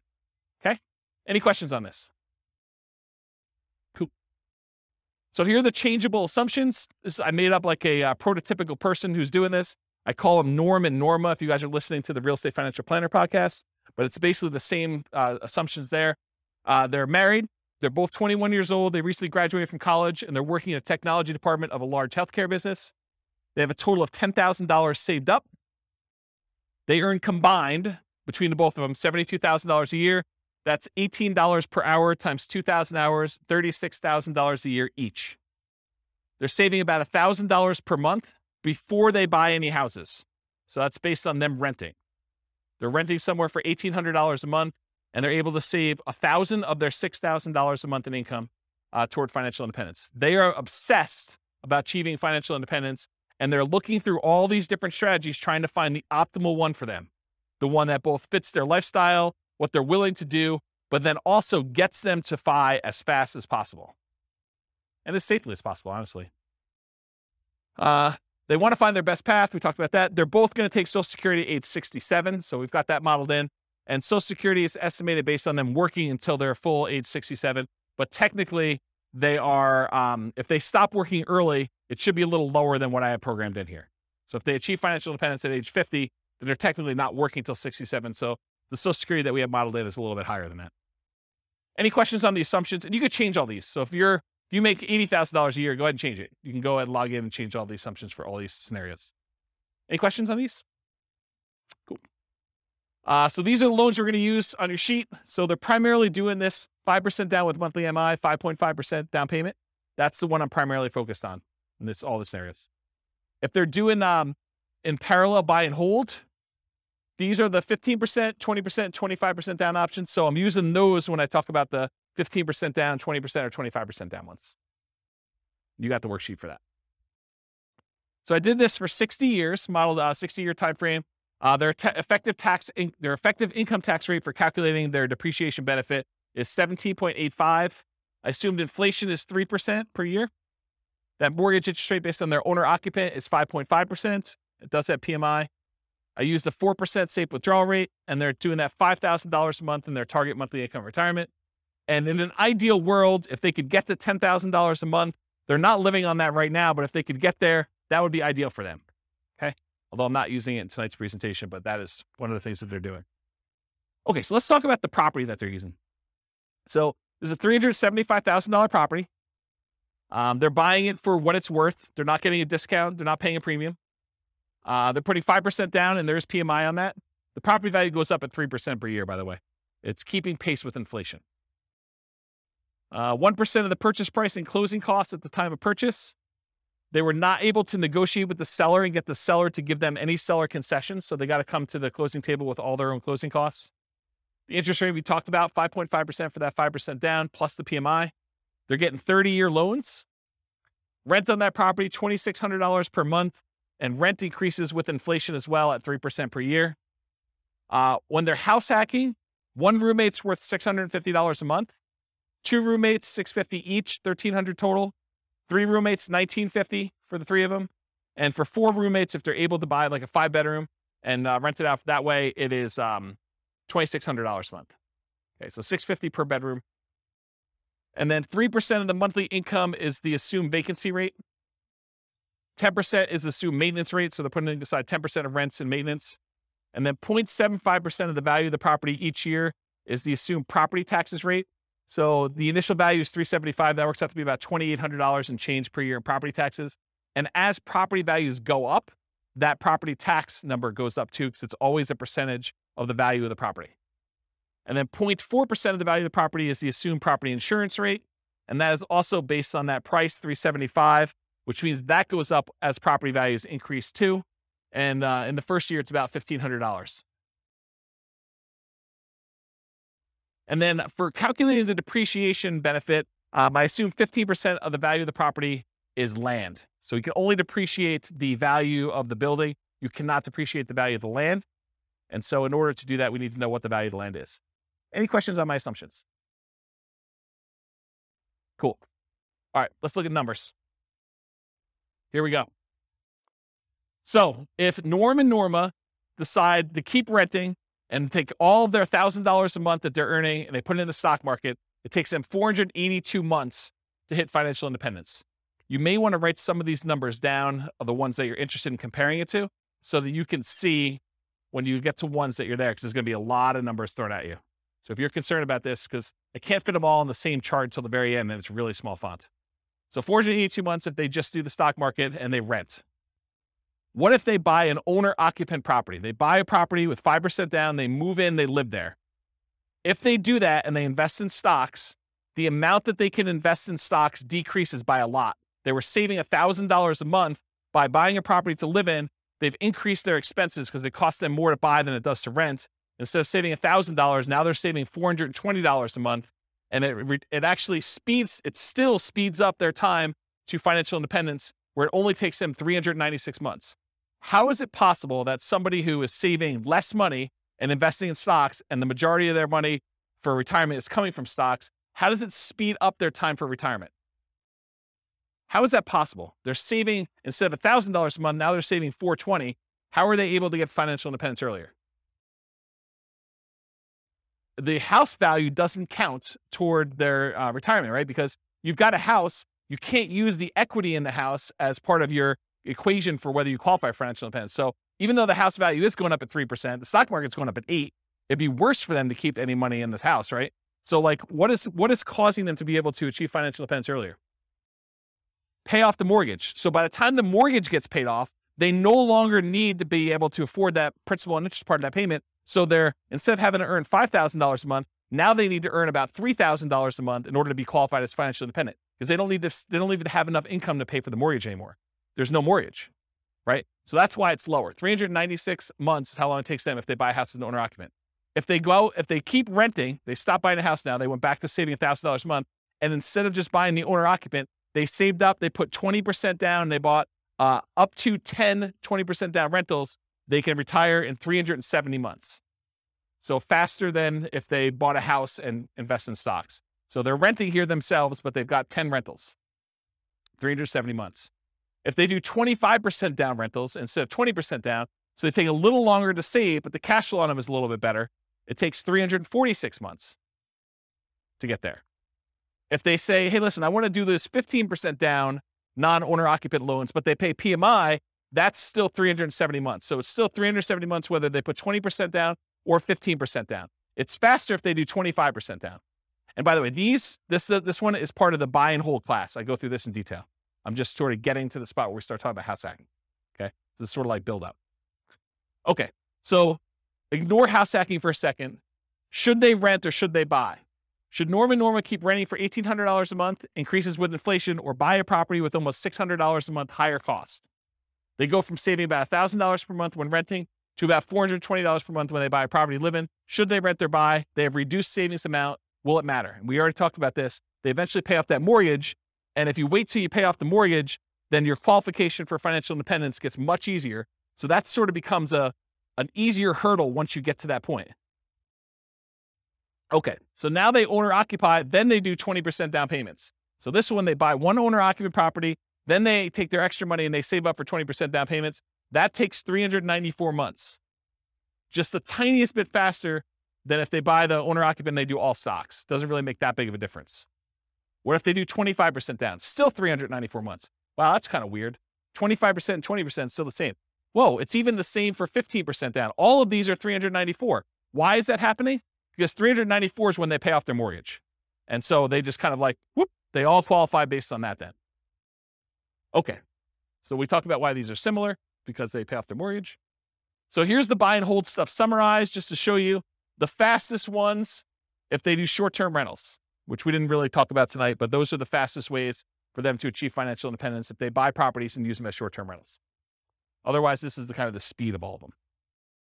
Okay, what if they nomad? They buy 10 nomad properties, basically buy that first 5% down. They move in, they live there for a year. As soon as they have enough down payment and debt to income ratio to be able to qualify for the next one, they buy the next one. They repeat this until they have 10 properties as rentals. And they kind of do that. And if they do that strategy, it takes them 320 months. So besides the short-term rental strategy, nomading, just plain vanilla nomad of buying 10 properties, is faster than all the other strategies. Doing all stocks, doing all 15% down, 20% down, 25% down rentals. So nomad crushes it. Okay? And honestly, they don't even buy their 9th and 10th property until after they achieve financial independence. So they only need to get to 8 before they get those numbers. Okay? Fixer Upper Nomad. So this was the buying 10 nomad properties at 5% down, took 320 months. If they go buy a property at a discount, and I cover the assumptions for this in last week's class on nomading, but basically that takes 231 months. So if you're buying properties at a discount and you're getting a little bit better cash flow on those, it's faster. 231 months to buy properties at a discount if you're doing Fixer Upper Nomad, if you could find them in your market. Okay. If you do nomad by proxy, you have someone else move in on your behalf, either your kids or your grandparents, or your parents rather, or your grandparents. It could take 214 months to do nomad by proxy. And go watch last week's class to go find the details of that, because there's a lot of nuance to what is involved in that. Okay. If you decide to do short-term rentals with nomad, so you buy a property, you live there for a year by yourself, then you convert it to a short-term rental where you're getting a little bit of a premium on rent. If you do that, 154 months. So converting your property to a short-term rental after you move out is 154 months.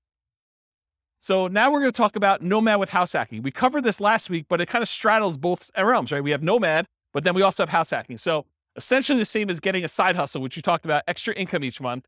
Start the income at month 33, which is when they buy their first property. So I just started it when they bought their first one, and I have it go. So I'm going to show you 1 roommate, 2 roommate, 3 roommates, and 4 roommates, $650 a month per roommate.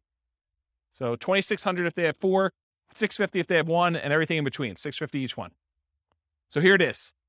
These are the 3 with roommates. So if you have 1 roommate, it takes 263 months. Doing regular nomad was 320. Now it takes 263 if you just get 1 roommate and you do nomad with house hacking. If you get 2 roommates, 238 months, just under 20 years to retire. With those baseline assumptions. If you get 3 roommates, 214 months. So I think you save whatever that difference is. That's 2 years? 238 to 214, 2 years. And then if you do 4 roommates, it's 202 months.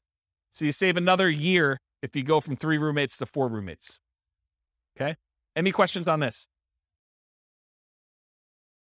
Nomad with lease option exit takes longer, 379 months right now with those assumptions. And again, I'm going to point out, if you change these assumptions, nomad with lease option could be the winner. Like, it could be the best strategy. But with the assumptions I use and their starting position and all this stuff going on, it just works out that they don't do very well with it. You have questions?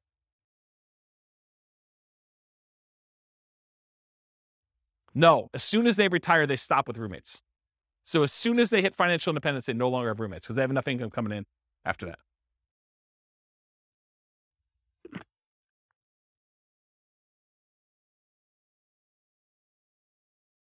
Okay. So the ultimate real estate agent retirement plan, if you have a real estate license and when you buy a property, you put 5% down, you immediately get 3% back. So you get 60% of your down payment back when you buy properties. That takes 310 months. Okay.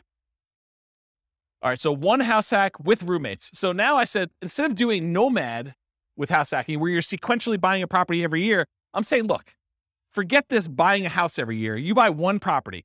You buckle down, you get roommates, you just stay there, and then you do your strategy, whether that's investing in stocks or whether that's buying 20% down rentals or 25% down rentals where you're not moving in, but you're just buying the 1 property as an owner occupant, you're getting roommates, and you're staying there, okay? So buying 1 property only, you're house hacking with roommates, 1 to 4, $650 per roommate, and it's essentially the same math as if you got a side hustle allowing you to invest more in the stock market, if you think about it that way, right? So you get a roommate, and they're paying $650 a month, so now you just got $650 a month extra income coming in. If you have 2 roommates, it's $1,300. One could think of doing short-term rentals as having 1 roommate, 2 roommates, 3 roommates, whatever it is. Just think of it that way. Same idea. Okay. So this is 1 house hack with roommates. This is if you buy no rental properties, you just invest in stocks, 394 months with 1 roommate. You buy a property and you do Invest in stocks and you have 2 roommates, 373 months. Buy 1 property, 5% down, 3 roommates, 334 months.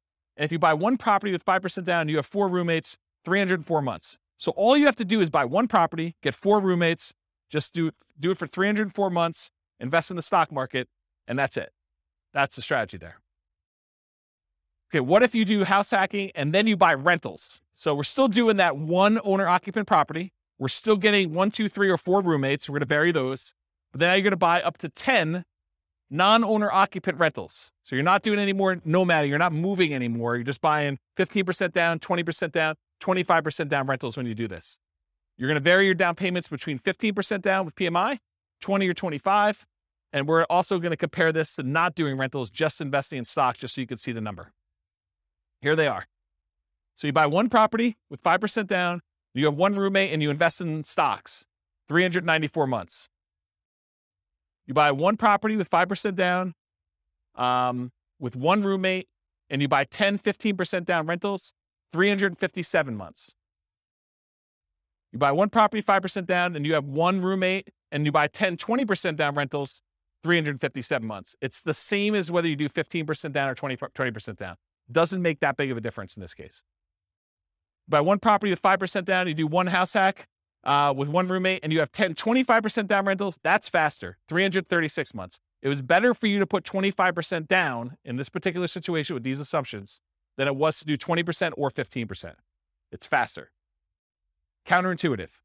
Save up more, wait to buy the properties, then when you buy them, they have better cash flow. Doesn't make a lot of sense, but mathematically, it's what happens. Okay?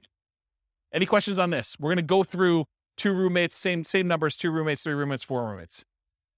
Okay, this is 2 roommates. Same thing. 1 house hack, 2 roommates, just investing in stocks, 373 months. 1 property, 2 roommates, you would buy 10, 15% down rentals, 321 months.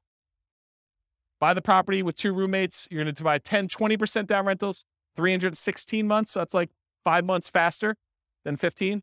Or sorry, 5 months. Yeah, 5 months faster. And then you buy 25% down rentals. You still have 1 house hack, 2 roommates, 297 months. Crazy, right? All right. 3 roommates. Just do stocks, 334 months. You buy 15% down rentals, 293 months. You buy 20% down rentals, 285 months. You buy 25% down rentals, 273 months. So it's faster to put more down. Counterintuitive, I think, for a lot of folks. Any questions on this? Way before 67. That's correct. That none of them include their Social Security because they qualify for financial independence way before that kicks in. That sort of becomes a backstop, where if they haven't been able to make enough money by 67, then Social Security kicks in and it usually bumps them right above. Yep. So really, in that case, they're not collecting Social Security. When they get to the point where they are collecting Social Security, provided it exists, then it's a bonus. It's basically increases their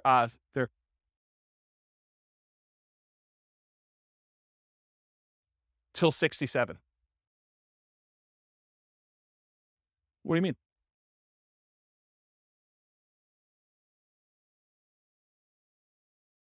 Yes, but if you already have enough to live financial independence, doesn't matter.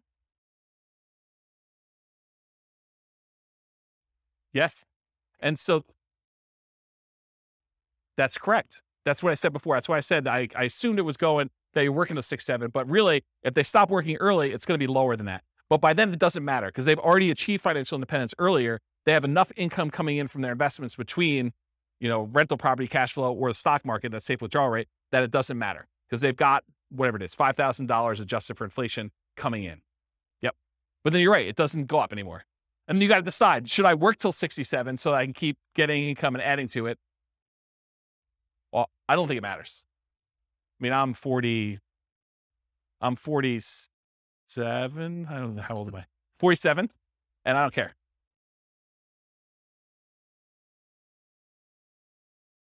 Well, so this is why there could be a full day class in this. If we go look at their actual retirement income, when you have rental properties and you just pass over that line, if you haven't paid off your properties, your standard of living tends to increase over time where it doesn't matter. Rents kind of creep up a little bit. Your expenses creep up, but it's only taxes, insurance, and maintenance. It's really not that principal and interest part of the payment. And so that stays fixed. So your cash flow tends to improve. Once you get over that threshold, when you have rental properties, it tends to keep kind of creeping up. And then magical things happen every time you pay off a property. It's a big bump, right? Because you no longer have principal interest payment at all. So every payment that pays, every property that pays off, if you're buying them a year apart or whatever it is, when you're buying 20% down or 15% down, it's nice little chunks up every time you do that. And it's more than keeping up with inflation.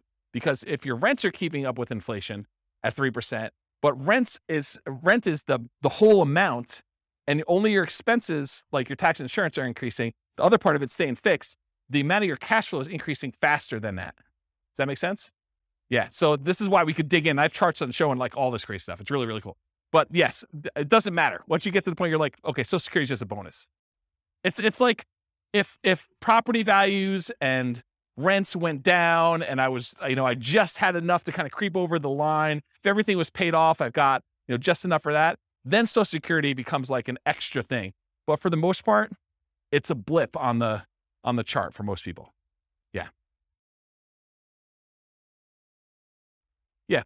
Age 43. For which one? 273? Yeah. So age 43. That's not bad. Not bad. All right. So this is 3 house hacks, 3 roommates. If you do 4 and you just invest in the stocks, 304 months. If you buy the 15% down rentals, 293 months. If you buy the 20% down rentals, it's 285 months. And if you buy the 25% down, it's 273 months. Okay. Now what I did is I combined all just the house hacking ones, and I tried to group them so that you could just see visually how big they are. The numbers are all there, but it's going to be hard for you to read back there. But you could see this is the one where they are just investing in the stock market. This is the one where they're doing one roommate with 15% down, 20% and 25. And then this is 2 roommates, 3 roommates, and 4 roommates. The difference between 3 roommates and 4 roommates is not significant at all. It's actually the same. So it didn't matter.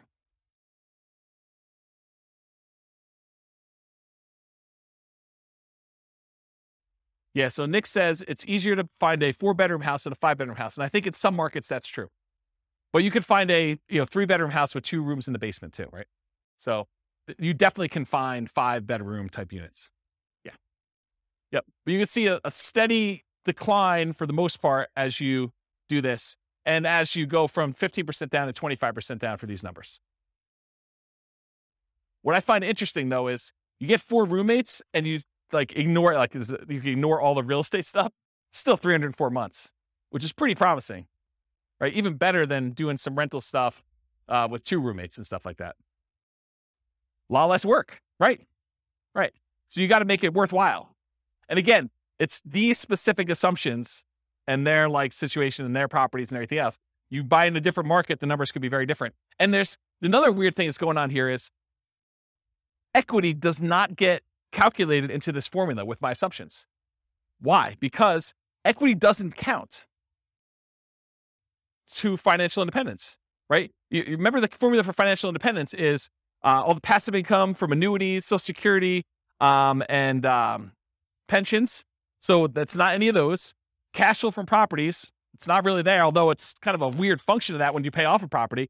But then on the bottom part of it is that 4% safe withdrawal rate on any assets you have invested in the stock market, mutual funds, and everything else. It doesn't include equity because you don't do 4% safe withdrawal rate on equity.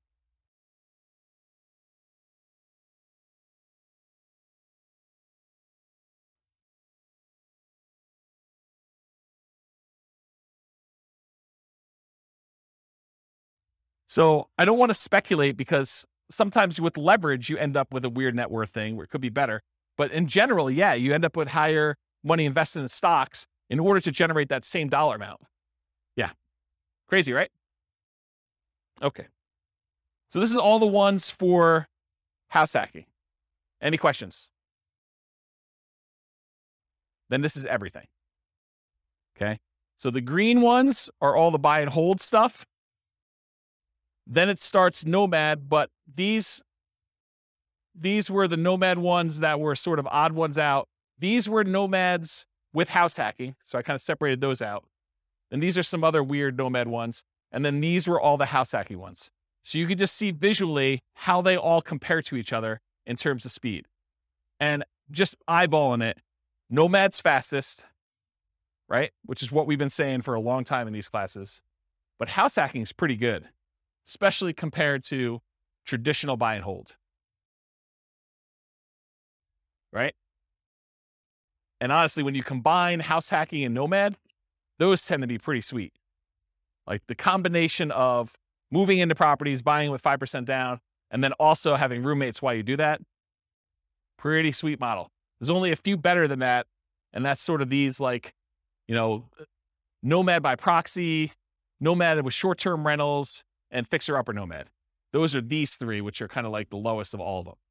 Although they're not really the lowest of all of them because some of these are a little bit faster, right? 202 versus 214. Nomad with short-term rentals is the best right now of the ones we've done so far. With these assumptions in this particular situation, which you can't overgeneralize this because you got to run your own numbers. But if you're trying to evaluate what plan to do, you put in your numbers, you put in your situation, you run the software, and you run through each one of these to find out which one makes sense in my market with these things. All right, I think that's it. So, I got like one conclusion slide, but I think I've talked about most of it. So I'll go back to this slide so we can look at it and have more discussions. But so in conclusion, assumptions for modeling matter a lot. So house hacking once versus acquiring more properties, that Nomad with house hacking or with buy and hold kind of running in parallel. If you change the assumptions like your income expenses, market conditions, the appreciation rate, the rent appreciation rate, the price, interest rates, rents, vacancies, maintenance, property management, tax insurance, all those things will impact the results here. And they may change which one wins, right? I'll just give you a really basic example of this. If you're house hacking with one house, but you're primarily investing in the stock market versus you compare buying a property where the price appreciation or rent appreciation is abnormally low, that one may look much, much better than that. But if you run a number where you're buying in a fastly appreciating market with fastly appreciating rents and interest rates that may be back on the decline at some point, that could look way, way better than other strategies, right? Or how big of a discount you can get with your buy, fix up, and resell, which we haven't covered yet, but the fixer up or Nomad even, like those can really matter. If you get a big enough discount, that could blow everything else away. Or if your short-term rentals don't work out as well, they're not as profitable, or maybe they're much more profitable than I assumed with my assumptions, that could also matter. The stock market rate of return will matter too. It also affects not just numbers. This is actually a really good point. I'm going to slow down and talk to you about this because it's really critical to understand. So one of the reasons a lot of these strategies outperform others has to do with your risk profile. If you're investing small amounts of money and you're taking on a lot of debt, you're much more leveraged. And so your risk profile of doing a strategy where you're buying 5% down properties and you're repeating every year is very, very different than the risk profile of someone investing and putting 25% down or someone investing in stocks. It's not saying automatically that one is better or worse because there are ways that it could be better or worse depending on how it's structured and what your situation is, but it's different. Like if you're investing all in stocks, you now have the risk profile of a stock investor versus the risk profile of someone who's doing buy and hold or someone that's doing Nomad.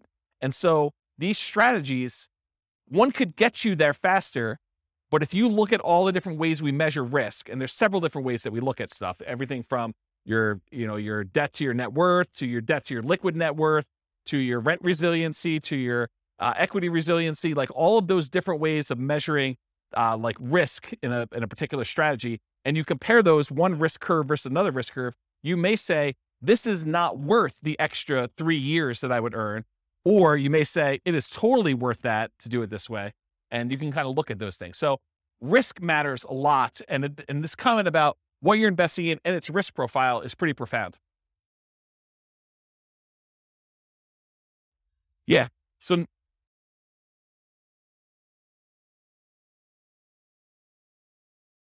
yeah.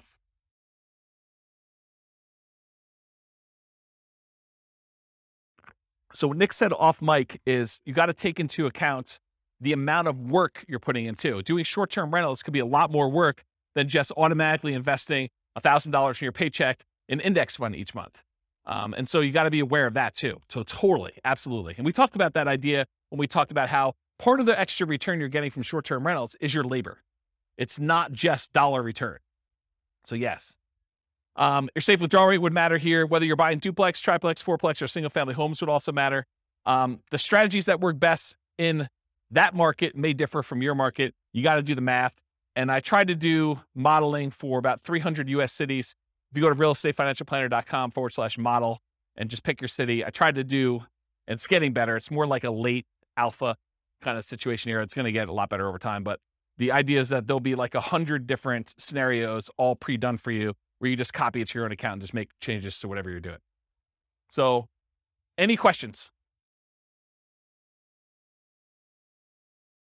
No questions?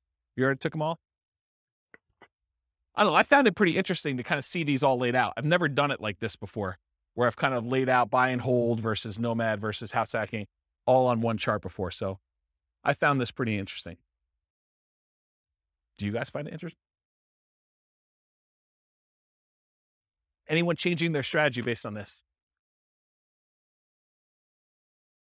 You got to do more nomad? Weren't you telling me last week that you were buying properties and then selling them? Yeah. Buy, fix up, then resell. Like getting roommates? Yeah. Yeah. I think I talked to you about this last week. Doing the 2 years is, it's not as good, because if you could do them if you do them once a year, you just pay the tax, you end up working out better. If you actually sit down and do the math. So just pretend you sold it and actually paid the tax on it. And then imagine you could do one every 2 years instead of one every year instead of one every 2 years. You pay more taxes, but you end up netting more. Yeah.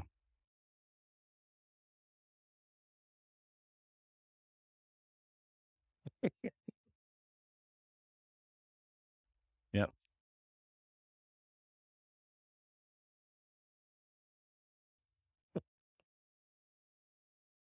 It'd be good. It'd be good. But I mean, yeah, as Kevin says, it would be hard to get roommates while you're doing the fix and flip. A little discount. Yeah. I'll knock off $50. Use this outhouse. Yeah. So yes, I mean, the thing is, when you model like real situations, like somebody doing stuff, a lot of times you're entering in existing properties that they own. And then you're modeling, okay, if I could do one fix and flip a year, like actual fix and flip, and I make an extra, whatever it is, $25,000. So that's like $25,000 in income that happens irregularly.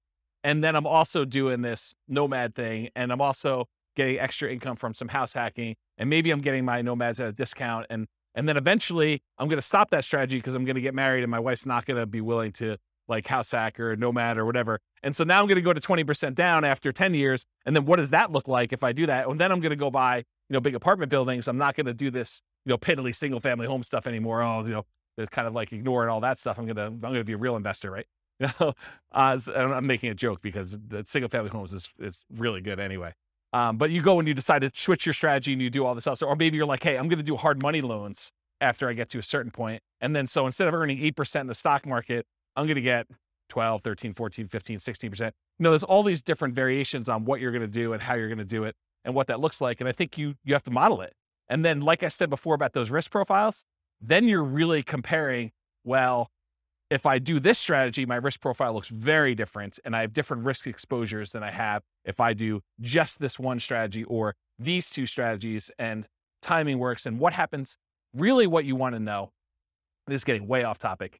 When we've done all these assumptions, the biggest problem we have with this is that we're assuming 3% fixed appreciation, 3% rent appreciation, that, interest rates have remained the same throughout all the scenario. Like there's all these simplified things. Inflation is static, like inflation, rent appreciation, home price appreciation, mortgage interest rates, and there's one other, stock market rate of return. So there's like 5 that I really like to vary. So if you do it differently, have you guys ever been to a financial planner where they do Monte Carlo analysis? They say, if you invest $500 a month in the stock market, you have an 86% chance of being financially independent by age 65. Like you've done it where they've done the 1,000 run Monte Carlo with the stock market, and you see all the little wiggly lines, and they show you your middle line and your kind of band of probability. Have you seen all this? Have you guys know what I'm talking about? So we do that with real estate. So instead of it being 3% fixed appreciation, I say, well, let's make it random. Let's make it so that on average it's 3%, but it could be negative 10. We could have a really bad year, or it could be positive. I don't know, where we see this last year, 18. So positive 18. So we can have this really wide range of what like home price appreciation is, and random rent appreciation, and random mortgage interest rates, and random stock market rates. And so we can have all of those being random. And then you tell me your strategy where you're like, okay, I want to buy a house every year as a nomad, and I want to get roommates. Like, how does that look when maybe house prices go up really, really fast on you in year 3, and you're unable to buy them because your debt to income ratio gets all out of whack?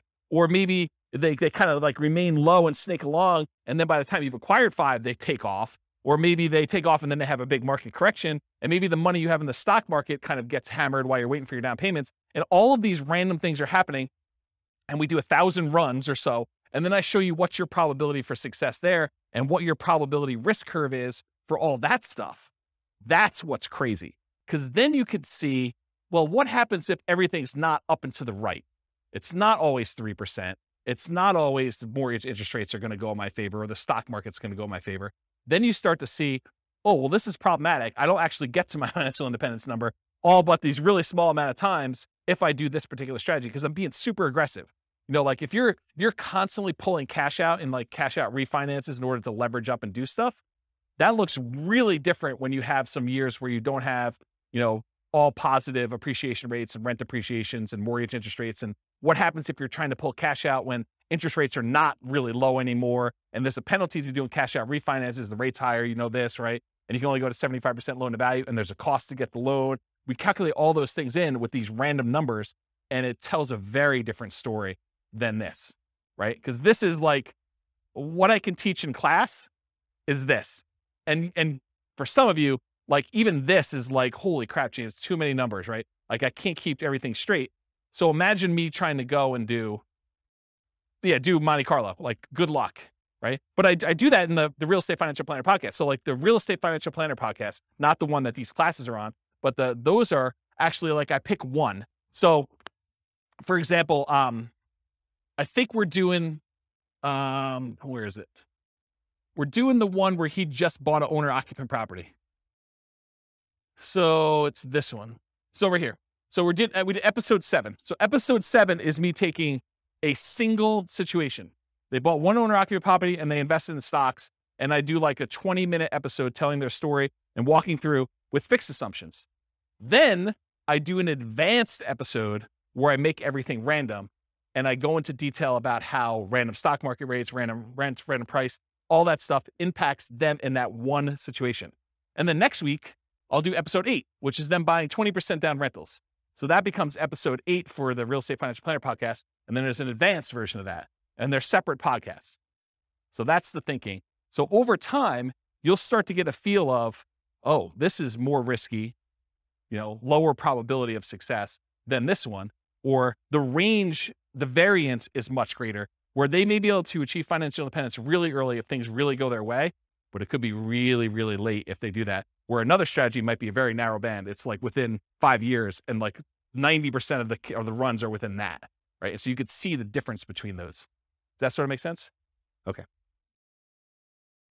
Yeah. Oops. Yes. 10%.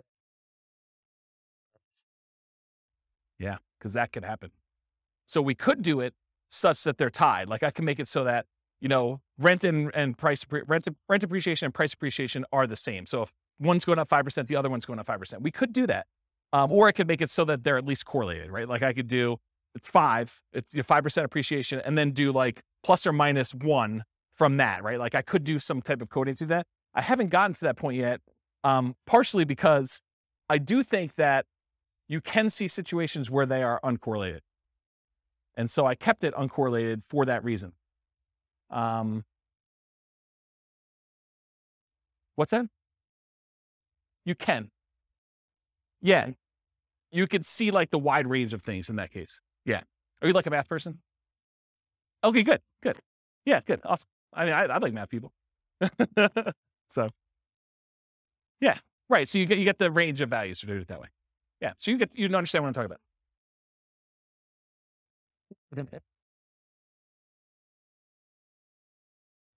So I didn't program specifically in a pandemic, but I did do market corrections. And so what I did is I have another rule that you can run where there's a random event, and during that random event, we have a precipitous drop of the stock market and a precipitous drop of prices and rents. And so you have like a event, you could set whatever the probability you want it to be, 1 in 100 months or 1 in 1,000 months, you set whatever it is, and then the actual range of what the drop is. So you could say it's, somewhere between 5 and 20 or 5 and 30 or 5 and 40, and that's a percent. And so it just drops the stock market completely by that amount, or property values by that amount, or whatever it is. And you could set those up as like one-off market correction drops. And that's an additional rule besides just the random things, which I haven't, I'm not even doing that in the advanced things because I haven't built it up to where I feel as though people can follow along. Eventually they'll get to the point where like, okay, this is old hat, James, you're doing random every time. Like, oh, no. There's a lot more. So yeah. Pandemic button. Yeah. Yes, that's right. That's right. Yes. So you could put your own stuff in there, right? And yeah. Yeah. You look at your own charts. So we have a whole chart for rent resiliency, and I've yet to build the equity resiliency chart, but that's going to be built before the next class, for the class that I teach on that. But yes, so you go look at the curve, and then you look at the curve compared to another scenario. So you build out your whole scenario. This is my plan. Then you make a copy, and then you modify the copy so that the copy becomes, okay, instead of doing this, change this and change this and change this. And then you could plot the charts over each other to see, oh, here's my cash flow, here's my net worth, here's my rent resiliency chart, here's my debt to net worth, here's my debt to my liquid balance, all my account balance stuff, here's my number of reserves that I have in cash. Here is, here's my time to financial independence, here's my time to, my ideal financial independence, here's my time to 2 times my ideal financial independence. So you can look at all of these different metrics and compare them. And it's not, you can't, just like we saw here, you can't just look at one number and see, right?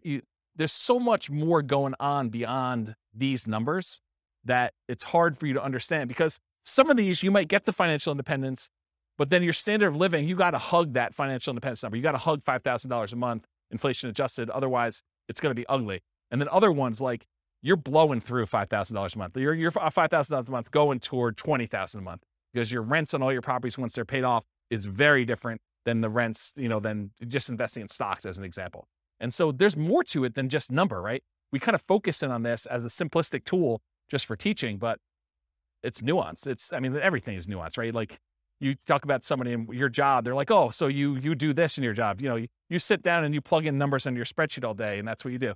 Well, sort of. Maybe a little bit more than that, right? Like it's like there's more to it than what you first see. So I don't know. That's how I think about it. All right. Any questions? All right. Thank you all for coming. I appreciate it. I will see you all next week for whatever we're doing.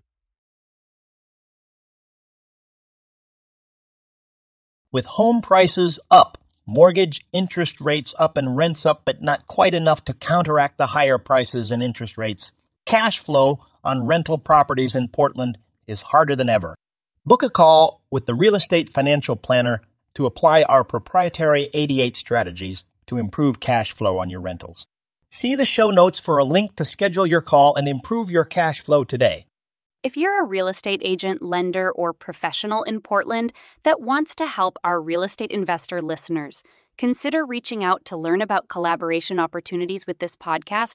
We'd love to add more value to our listeners by having you assist our investors buy, sell, and finance their real estate investments. See the show notes to schedule a call to discuss collaboration opportunities.